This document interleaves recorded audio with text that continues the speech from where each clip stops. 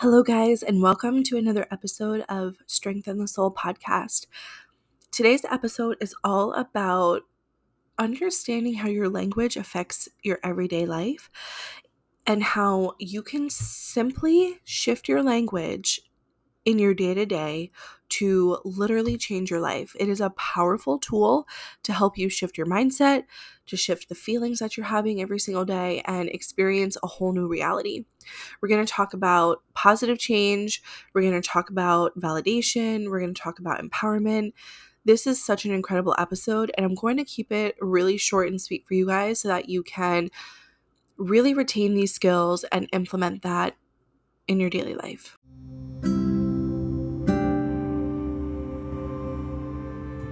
You are tuned in to Strengthen the Soul podcast, a safe place for learning and growing. I am here to help you navigate through life's greatest challenges. I am Katie, your host, a licensed therapist, Holy Fire Reiki master, life coach for healing and life transformations, a healer who's healed herself, and I am here to help you strengthen your soul.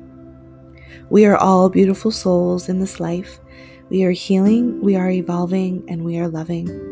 My mission is to bring awareness to all things wellness, mind, body, and soul, provide motivation and information, and discuss all things mental health and spirituality.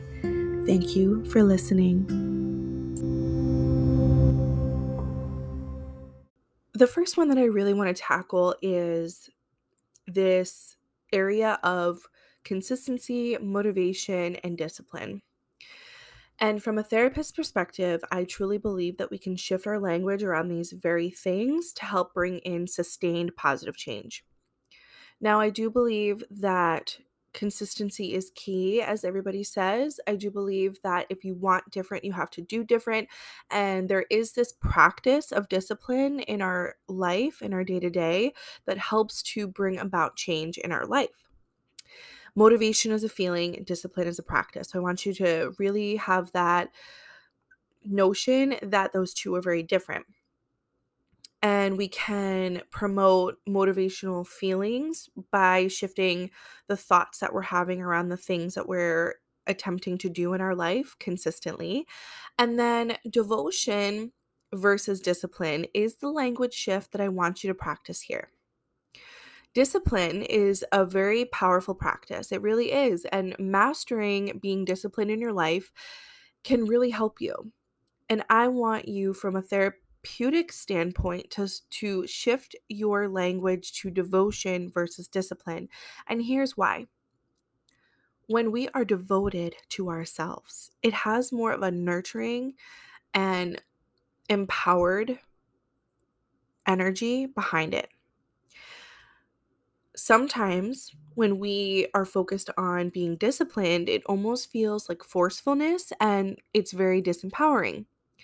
We have to understand a few things before we can be devoted to ourselves and gain that consistency in our life and experience those feelings of motivation. We have to understand what's going on with us prior to stepping into that portal of positive change. We have to understand why we're lacking motivation in the first place and the very patterns and subconscious programming that is behind all of the lack of energy or the lack of motivation, the lack of discipline, the lack of devotion. When we lack discipline, I want you to implement devotion. Being devoted to something or to ourselves, it really enhances self-love, it enhances healing, and it enhances positive change in the long term. Devotion is a practice that will change your life. And I want you to sit and think, like, how being devoted to somebody else enhances that relationship in your life. Like, when you are devoted to somebody, you are loyal to them, you are 100% putting effort into the relationship and that person. And now I want you to flip it to yourself and the practices in your life, or just yourself, the relationship that you have with yourself. Being devoted to yourself is so much more powerful than being disciplined. And I want you to begin to shift that. If you feel stuck in your life, I want you to think, am I lacking being devoted to myself, putting effort into myself, being loyal to myself, having strict boundaries with myself? And if the answer is yes, then we need to be devoted to ourselves. The next one that I really want to touch upon is so important in creating positive change and developing a healthy relationship with ourselves and releasing shame and guilt and judgment towards ourselves. I want you, instead of saying, like, I need to fix this in my life, or this is something that needs fixing, I want you to practice using the language shift of nurturing or nurture. Because we don't need to fix anything in our life. We need to nurture ourselves and certain aspects of ourselves more. We don't need to fix our diet. We need to nurture the relationship that we have with food, or the habits that we formed, or the trauma that has been staying stagnant inside of us, causing us to make poor decisions in our life. We lack nurturing within ourselves when we don't choose the right things for ourselves. And even just think about this again. I'll use this example again with relationships. We often think we need to fix things in our relationship, right? But again, we need to nurture our relationship or certain aspects about our relationship more. Fixing equals negative. Fixing equals judgment. Nurturing promotes more of an empowering and loving connection to whatever the thing is that we need to nurture more. This one is literally a staple in so many of my teachings to people, and it is stop shoulding on yourself.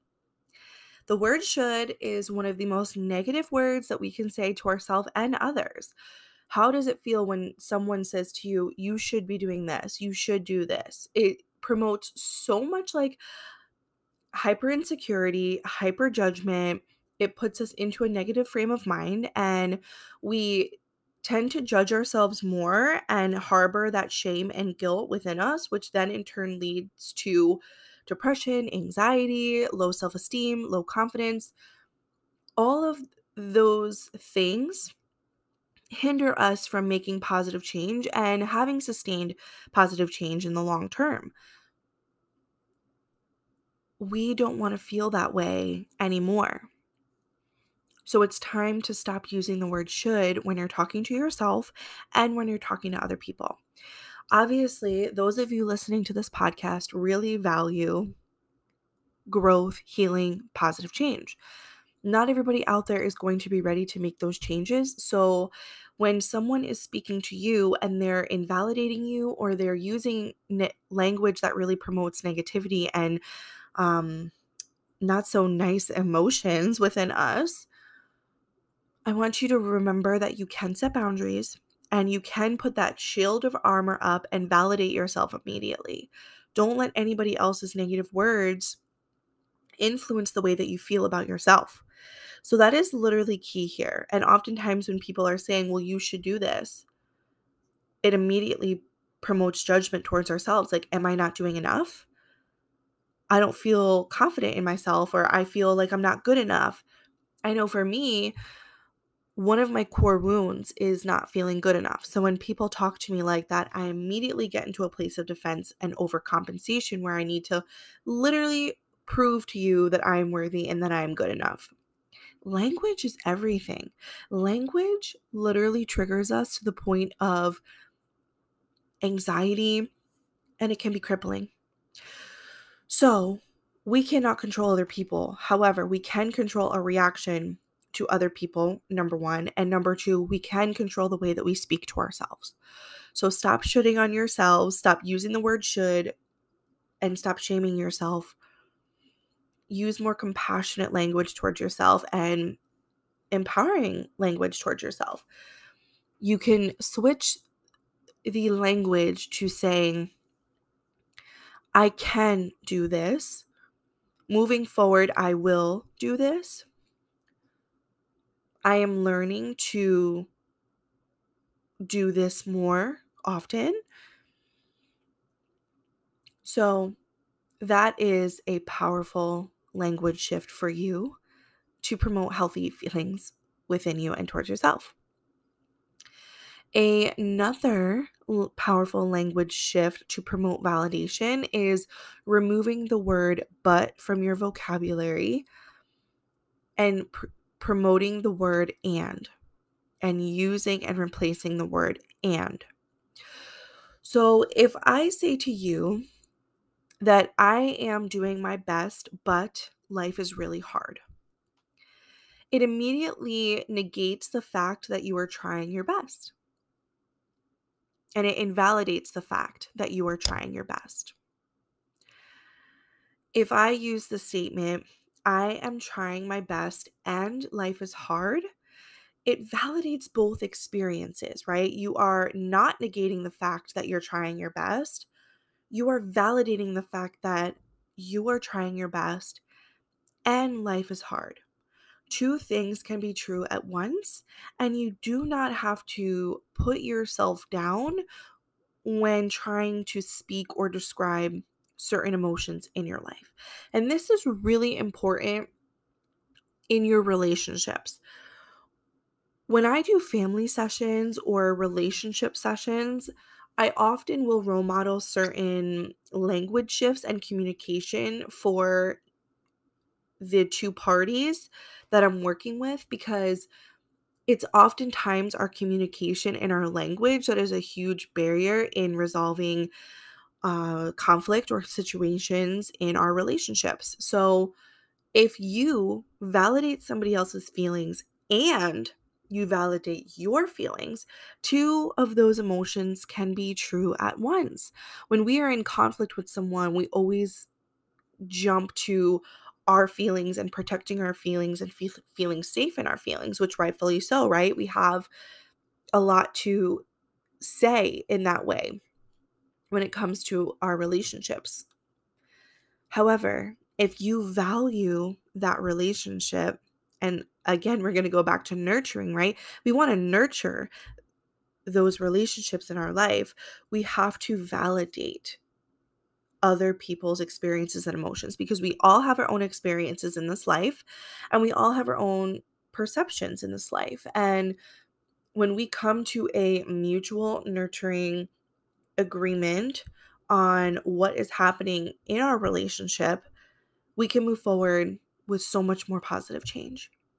And the last one that I want to provide you with here on this podcast is the language shift, which is really a mindset shift on the things that haven't happened yet in your life that you are longing for.